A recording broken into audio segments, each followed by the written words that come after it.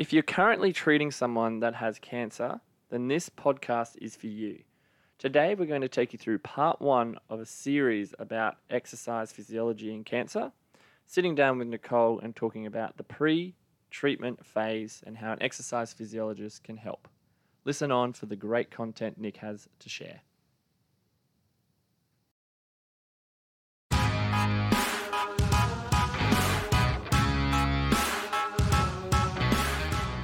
Hello and welcome to the Body Track Academy, created by EPs for EPs. We'll cover all things clinical, business and personal growth to help you and the exercise physiology industry reach its potential.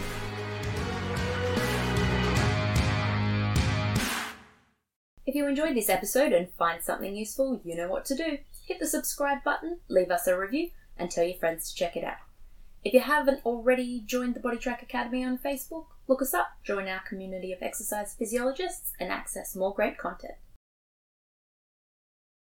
Associates, welcome. We have a new EP to pick brains with. This is Nicole. G'day, how are you going? Very well, thank you. Thanks for having me on finally. Excellent. So, Nicole, just a little bit of finding out a little about you. Now, are you a cat or dog person? Dog. Oh, do we have a dog? Yes, we have a little, emphasis on the little. Yes. Mini Groodle. Oh, cool. Yeah. Name? Kobe. Oh, cute. Just like Kobe Bryant, my favourite. Maybe not. Do you have any hidden talents? I can do a rainbow with a soccer ball and a Maradona spin, but that's... What is a rainbow? Where you step over the ball and flick it up over your head. Oh, you're very talented. Not on the run, though. Cool. And then the Maradona? I Running think I know. through, yep. Step over the ball, Yep. flip around. You should go around a person with it. And do these talents provide many highlights in the life of Nicole? Um, Has this been done before to Not in party the game. tricks? Okay. usually just a show off before training. Wonderful. And what sport are you playing at the moment? I'm actually playing AFL. So Right. It's easy to do those tricks with an With oval ball. Yeah, true. All right. Before we get stuck into a bit of a particular area that we're going to cover today, let's give us a broad overview. What's your journey as an EP? How'd you start? And what's your sort of area of interest? So I did my undergraduate in physical education in New Zealand.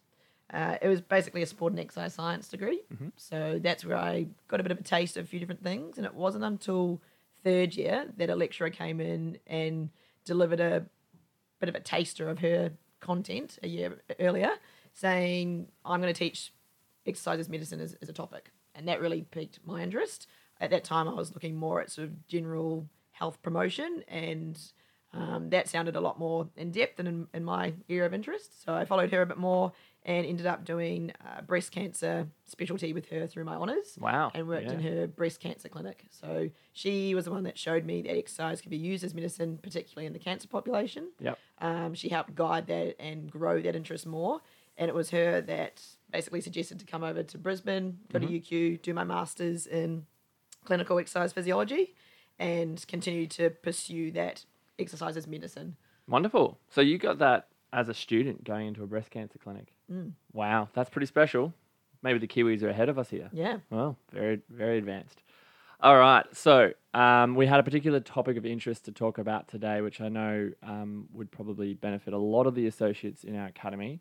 We're going to talk about pre-cancer treatment and how an exercise physiologist fits into that. Is that correct? Yep. Great. So let's just take it right back. When you see a client, and how do you identify them or classify them as pre-treatment? What are they saying? What's kind of like the timeline we have there? So if we look at a cancer care continuum as such, you have pre-treatment, which is between the point of a patient being diagnosed and them starting usually their first treatment. Yeah. So that's the pre-treatment phase. And then down the track, we're going into during treatment, post-treatment, and then it divides off into survivorship or more palliative care. So that continuum is exactly that. It continues. It can go back and forth. Yep. But if we're looking right at the start, we're looking at a patient who's just been diagnosed and either they've taken it upon themselves to come find an exercise physiologist because they've read that exercise is good, or their oncologist is really onto it and they've actually referred them to us and said, let's get you in shape before we start your treatment. Right. What kind of timeline, is that vary as well, depending on the cancer, or are we looking like, they might have that watchful waiting period, and that's a time to act, and their treatment might not be for a while. Is that sometimes the case that you get? Yeah, absolutely. So some cancers that are a lot more aggressive, they're going to do biopsies, do tests, and they'll be into surgery possibly in that week. So they're probably clients I'm less likely to see. Yeah. They might, it also depends on how many appointments they've got, but they might be able to get in for a quick consultation to discuss when and where exercise might come in and what that might look like over their next treatment plan. Yep. For a lot of people, exercise isn't necessarily the primary focus. All they want to know is what's happening next, what's the next treatment, what am I doing? So that's the priority usually for a lot of them. Those who have a really supportive oncologist supporting exercise will get them in and say, look, we've got this time now, like you said, a watchful waiting period. Yeah. Someone perhaps with prostate cancer where they're going, we don't need to do surgery just yet. But hey, there's some other aspects of your life, or there could be part of your treatment which would benefit from you being a little bit stronger, a little bit more fit. Mental health wise as well, we can help a lot with exercise. So yeah, totally right. Depends on the exercise, on the cancer type and the cancer progression. Yeah, for sure. And just as a little side note here, we'll cover just pre-treatment today, and in future podcasts we're going to talk about the other areas of the cancer continuum and how an EP fits into that. So let's go down. Say someone, how is your approach different for someone, say, who is in a watchful waiting period to someone who knows when their treatment is going to start? Is there any major differences that you do in your practice for that kind of patient? Yep. So in that initial assessment, the first thing we want to find out is what is the planned treatment and how soon is it? So each type of treatment, whether it's surgery, chemotherapy, radiation, immunotherapy, there's all different types and they all have different outcomes and different ways to prepare for it.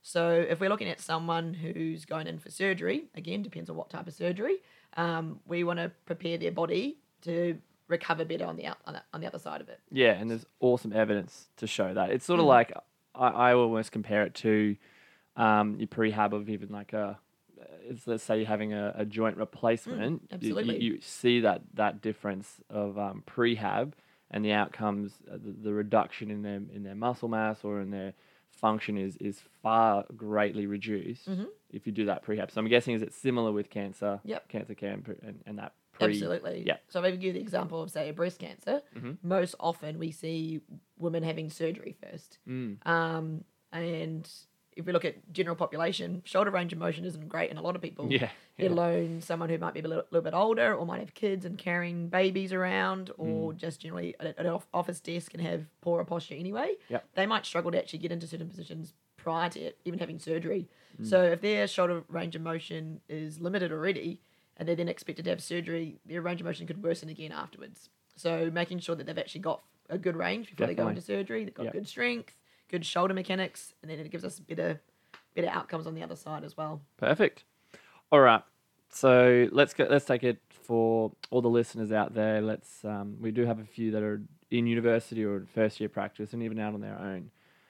What are some key questions that you're asking in your initial assessment for that pre-treatment phase at the moment that we want to teach and let everyone else know of in the academy of what could be an ideal assessment look like? What are the questions you're asking? What are the measures that you're looking at too? So it's not too different from, I suppose, a general initial assessment. Yep. You want to know at the same subjective history, what's going on in the past, are there any other conditions we need to be aware of and need to be considering in their pre-treatment phase? Is there any exercise they're already doing? What are they like at the moment? Is there any other ways we can tie in some movements or some activities into their week to optimize their pre-treatment phase? And same sort of thing, what do they enjoy? Yep. Sure. If it's, for example, breast cancer, which I see a lot of, I'll actually measure shoulder range of motion. Yep. So they know what their baseline is. Good outcome measure. Yep. We're going to then try to get back to that post-surgery, or especially after radiation, which can also shorten and reduce range of motion. Another example, maybe if it's pelvic floor, if we're looking at prostate cancer. Yeah. I can't physically assess pelvic floor. Yeah, that's a common thing that we hear is we have heaps of patients who want us to assess their pelvic floor. How do we do it as EPs if we can't examine? So usually I'll refer on to a pelvic floor physio. Yep.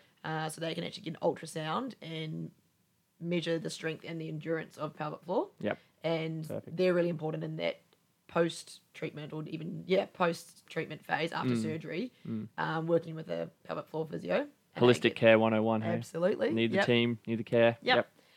We can get a little bit of an idea through some deep core TA works. Often Mm. we see pelvic floor co-contraction, or even just getting feedback from the client. Do you feel like you're getting a lift feeling sensation there as well? Yep. But if you want gold standard, I would refer to a pelvic floor physio to know exactly what's going on. Yep. Okay. Any red flags, any contraindications, things that a patient may have said to you that an EP should be aware of when they're in that pre-treatment phase? Ooh, good question. I suppose the red flags would be similar to anything else you'd pick up in a normal initial assessment as well. Any other history with any other conditions, whether it's heart or any other major health sides that we need to be conscious of. Usually they're picked up by an oncologist beforehand. Yeah, so you've got that info. Yeah, it's going to affect their treatment. Yep. I suppose that period beforehand as well, it's a really good idea to see how committed that person is to having exercise part of their treatment pathway as well. So it's a nice way to get to know a patient before they go through quite an extensive treatment journey. Yep. Don't like using the word journey because it's not the most enjoyable process that people have to go through. Yeah, I suppose one of the best analogies that I've been given for this pre-treatment phase or continuum of care is for a marathon, you would prepare both physically and mentally. Yep. So they often talk about cancer treatment as running a marathon. It's a long, long process. Yep. Some longer than others, some harder for others, depending on treatment types.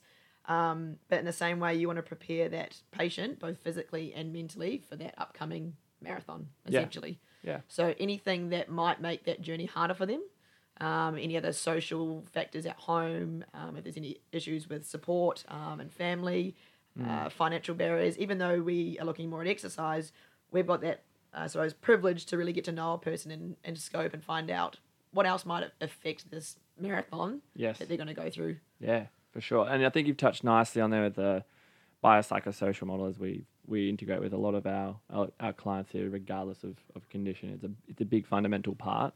And I want to tap onto that a little bit more. So we've sort of talked about the nitty-gritty stuff of what questions you might ask in an assessment for subjective, the objective things that you might want to look at. Your example being shoulder range of motion, but also I like the way that I think the thing that happens in XFIS is we think, ooh, it's a cancer client. We have to do all these other little tests. We have to do all these other outcome measures. It's different. But really when it comes down to it, it's like any other chronic condition, and it's exactly what you said, Nick, is it's treating them the same as you would with any other condition with your appropriate outcome measures. There's a few different little things you might need to look out for. But in that pre-treatment, the whole idea is to have them getting stronger, getting more mobile, fitter for when they go through that phase of treatment, isn't it? Yeah. And there's probably something I just realised I've forgotten in that assessment is I'll often, if they're okay with it, actually measure body comp. Yep. So definitely. muscle mass quantity is what I'm usually looking at to make sure that during treatment we can at the very least maintain or watch if there is any decline, how much has changed. So again, getting a baseline measure. And also I'll use quite a few questionnaires for assessing distress or psychological factors. Any go-tos that you use? I use the distress thermometer. Yep. So that's an easy one for a quick visual and to go through and flag other areas of life which might be causing stress. Wonderful. Yep. And we can sort of screen early on if there's any sort of anxiety or depression symptoms that we need to be aware of. Fatigue, I'll usually use a baseline one, a measure again to see where they're at the moment, knowing likely down the track we're going to have some cancer-related fatigue coming into it as well. So again, so we've got baseline measures so they can compare back to. For sure. So as I was alluding to before, the biopsychosocial model, we've tapped into, I guess, stepping through an assessment. And for the listeners out there, we hope you get some good info about how you can approach that. The psychological state of it. I think that's the big component in all of it. And again, across all conditions we see, it's going to be a fundamental part. But this is as you said, a marathon, not a journey, which is a misconceived word, but a marathon for them. And there are going to be things that are going to change for them. What techniques do you use, not just using questionnaires and stuff, but how do you, as an EP, support them through that? Yeah, you're right. Actually, that pre-treatment phase is a really critical time to let that patient know that as specialists in oncology and exercise oncology, we know more than just exercise. Yeah. So we might make a bit of an exercise plan, but it's really taking the time to listen to that person to find out more about what's meaningful to them in their life and how else we might better help them through this marathon. Yeah. So in that initial phase, once they get diagnosed, they usually go to a 3 to 4 hour sit down at the hospital. It's like a slideshow where they get run through everything from parking to their cancer type to different types of treatment to how they might feel, all those things. So it's a massive inundation Massive of information session. Yeah. Imagine just being told you've got cancer and then you've got And then you 3 gotta do hours that. to sit there and try digest it all. Yeah. So we also can go through some of the information again. We are the experts in how other aspects of life are influenced by their cancer diagnosis as well. So we can share, within our scope, we can share information, we can reinforce, we can answer questions in that time. Often as well, I know a lot of the oncologists that are referring to me. So even just knowing their oncologist by name, understanding who else they might be seeing, clarifying any questions they've got, or even often it's clarifying what they've read online. Yeah. Oh, I've read this. Do Yeah. I need to be eating this? Or I've read that I should be doing this too. Does that help? If I don't know, I'll refer. Yep. Dr. Google. Always Yes. we're trying to balance with Dr. Google. That's right. You mentioned before, like I referred on to physio. Often in that pre-treatment phase as well, I will let them know about other referral pathways that I have up my sleeve. Let them know that I work with a group of oncology allied health that I've created, that I've trusted now. Yep. And that I have those networks at any stage or time. Yeah. So we might talk about things that we might see come up, that we might expect to come later on in treatment or may do appear.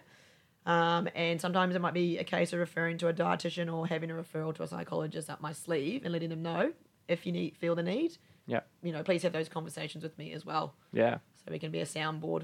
Fantastic. I think a good analogy or a good thought process if we go along that marathon aspect.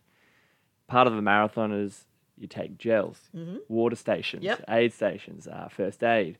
I often see it as instead of just, and as you beautifully demonstrated in how your practice is for a cancer client, is exercise is sort of the water station that you might get every 5K in a run. Yep. Isn't it? It's not, here's some exercises, this will be great, continue doing this. The time in between those water stations is everything else part of that model, isn't it? The psychological, the social support, the networks and the team that you have.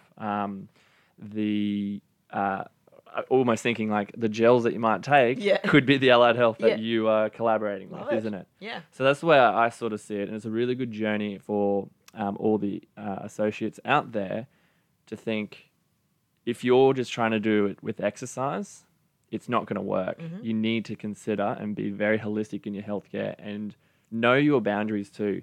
Know where you stand with what exercises and support you can provide.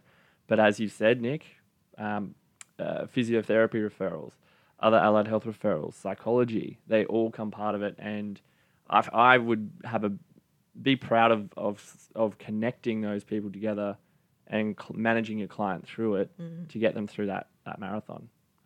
I think that's the big difference that we can provide as EPs.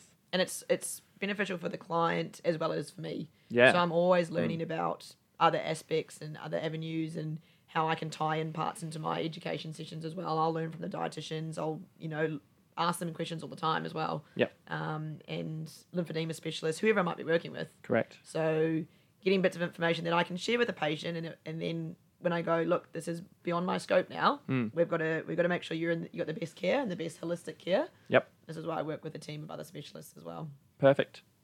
Couple more questions. This is obviously taking a big toll on them. Yep. But we also have a big toll on ourselves as practitioners. There's a thing that we know and we talk about often as a team is practitioner fatigue, because guys, we're seeing clients who are going through some life-changing aspects here with their health and their well-being. And because you see them regularly, you become not just an exercise specialist, but also tap into a little bit of the psychology, the psychologist for them as well, and that support. Take me through a bit of a journey for yourself, Nick, about how you manage that. What do you do for yourself and sort of protecting yourself in a way as a practitioner? Yeah. Because this can be some really heavy stuff, and you can form connections, and that's going to take a toll on you. Yeah. No, that's a good question. And to be honest, I probably haven't had as many cancer patients that have gone into palliative care. Yeah. A lot of them have had really good outcomes. Yeah. And the improving treatments does help that. But I have had a few patients who have passed away, which is definitely a challenge. But I worked in a really supportive team and caught up with other practitioners who had worked with that patient as well. I also readily access psychological help as well. So I've got a psychologist that I can see and tap into when I feel the need that I'm not quite coping myself. Yep. Which I think is really important, and to have those open conversations with patients as well. Because it's challenging outcomes. Sometimes we can't predict the outcome, and we want the best for everyone. Yep. And I suppose the thing as well is, even though oncology is my field of expertise, I don't see 100% oncology clients. Yeah. Have the mix. Yeah, we spoke about having, probably just under half at the moment for me, which is fantastic. I get to see the number of people that I want to help. But it's about balancing other client load as well and having a bit of a mixture. But when we get those more challenging cases, is to not try to deal with it by myself. Yeah. So having other oncology experts and even just managers and mentors at work to talk through cases about, or let them know when I'm going, this is getting a little bit harder than I expected. Yeah. What can we do? And often talking does just help. Yeah. But I've definitely learned in the last 2 years, I can't do everything by myself. And, tapping into sometimes a psychologist like that was really helpful. Yeah, and thanks so much for sharing that, because that's a really key message. We know that there's a lot of EPs that will be working by themselves in a gym space, and they're going to have clients that you have this, and it might not just be cancer clients. It could be anything that they've taken, the clients progress in a condition, and you have to take that on as a practitioner. That is fatigue. The most important thing and message from that, as a practitioner's point of view, is seeking help and making sure you have some kind of network out there. I think it's so important, because our team here and the clients will see them as almost like a pedestal. They look up to them. They know everything about it, and they're strong. Nothing defeats them. But we're people too. We have emotions. We have those things, and it can take a bit of a toll. So that's a really key message. And thanks for sharing with that, Nick. All right, so we've kind of covered the pre-treatment phase. We're going to obviously tackle into the cancer continuum. What can we expect in our next chat? Just give us a little insight, little taster. little taste, little teaser. Yep. Well, I suppose the tail end that we haven't quite mentioned on that pre-treatment is, not only are we preparing them for greater outcomes, but we often even see that this pre-treatment phase can result in quicker recovery, so shorter hospital stays as well. Yep. And preparing them both physically and mentally for that next pathway, for that treatment phase. So like I said, treatment can be different. We've got surgery, radiation, chemo, immunotherapy. So it's getting them ready for that next phase. And that dose and frequency and duration of what that next phase is going to be different for everyone. Yeah. So it's getting them in the best physical shape, but also knowing that side effects of treatment is inevitable. Yep. Okay, there's so many different side effects that we see from both the cancer and its treatments. So exercise plays an incredible role in mitigating, reducing the side effects severity. Yep. Can't prevent them necessarily from happening at all, but we can definitely help reduce the severity of them and ensure that person can continue doing part of what they want to keep doing. It might be work, it might be raising a family, whatever it is. That's where exercise then comes in. So in our next chat, we can talk more specifically about more specific side effects. Yep. And what exercise actually does. What's the mechanism of action that exercise does to, help reduce fatigue, help manage lymphedema, help maintain muscle mass, all those different side effects. And some are a little bit more straightforward than others, but some have got some pretty cool research coming through as to why exercise plays such an important role. Fantastic. Any go-to sites, websites, or professional development for our associates to look into for upskilling in cancer care? Yeah, good question. I have done the XMed course by Prue Cormie. Yep. Would highly recommend. Very comprehensive and very up to date with all the current literature. Perfect. So a really good course there. And I'm also frequently visiting the Peter Mac website and the Macmillan Centre in the UK. So Peter Mac's in Melbourne or Sydney. And they're leading the field of research. And they've got a lot of resources online for both practitioners and patients. Perfect. Really easy to digest. Yep. We'll put that in the footnotes for when you're getting onto the podcast as well, so it's an easy access, and also through our academy. All right, Nick, final take-home points.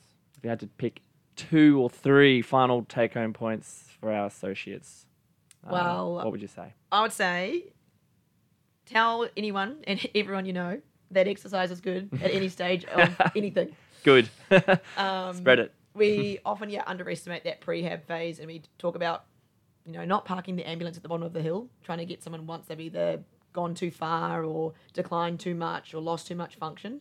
Let's try and back up that ambulance, back up the top there, work in that preventative phase, spread the word about what exercise can do for people. Yes, pre-treatment for cancer, but pre-treatment for many things. Yeah. If you're starting to get those niggles, or the body's telling you, or the doctor's telling you that something's changing and we need to make change, do it early. So much easier to do it early. Great tip. Excellent. All right. Well, I hope to see you doing the Maradona spin or the Rainbow soon. And we are looking forward to catching up again when we talk into the next phase of the cancer continuum. Listen out for it. And as always, give us a rate if you like today's chat, and watch out for more coming your way. Thank you very much, Nick. Thanks for having me. Thanks for listening to the Body Track Academy podcast. If you enjoyed this episode and found something useful, you know what to do. Hit the subscribe button, leave us a review, and tell your friends to check it out. If you're not already in the Body Track Academy on Facebook, look us up. Join our community of exercise physiologists and access more great content.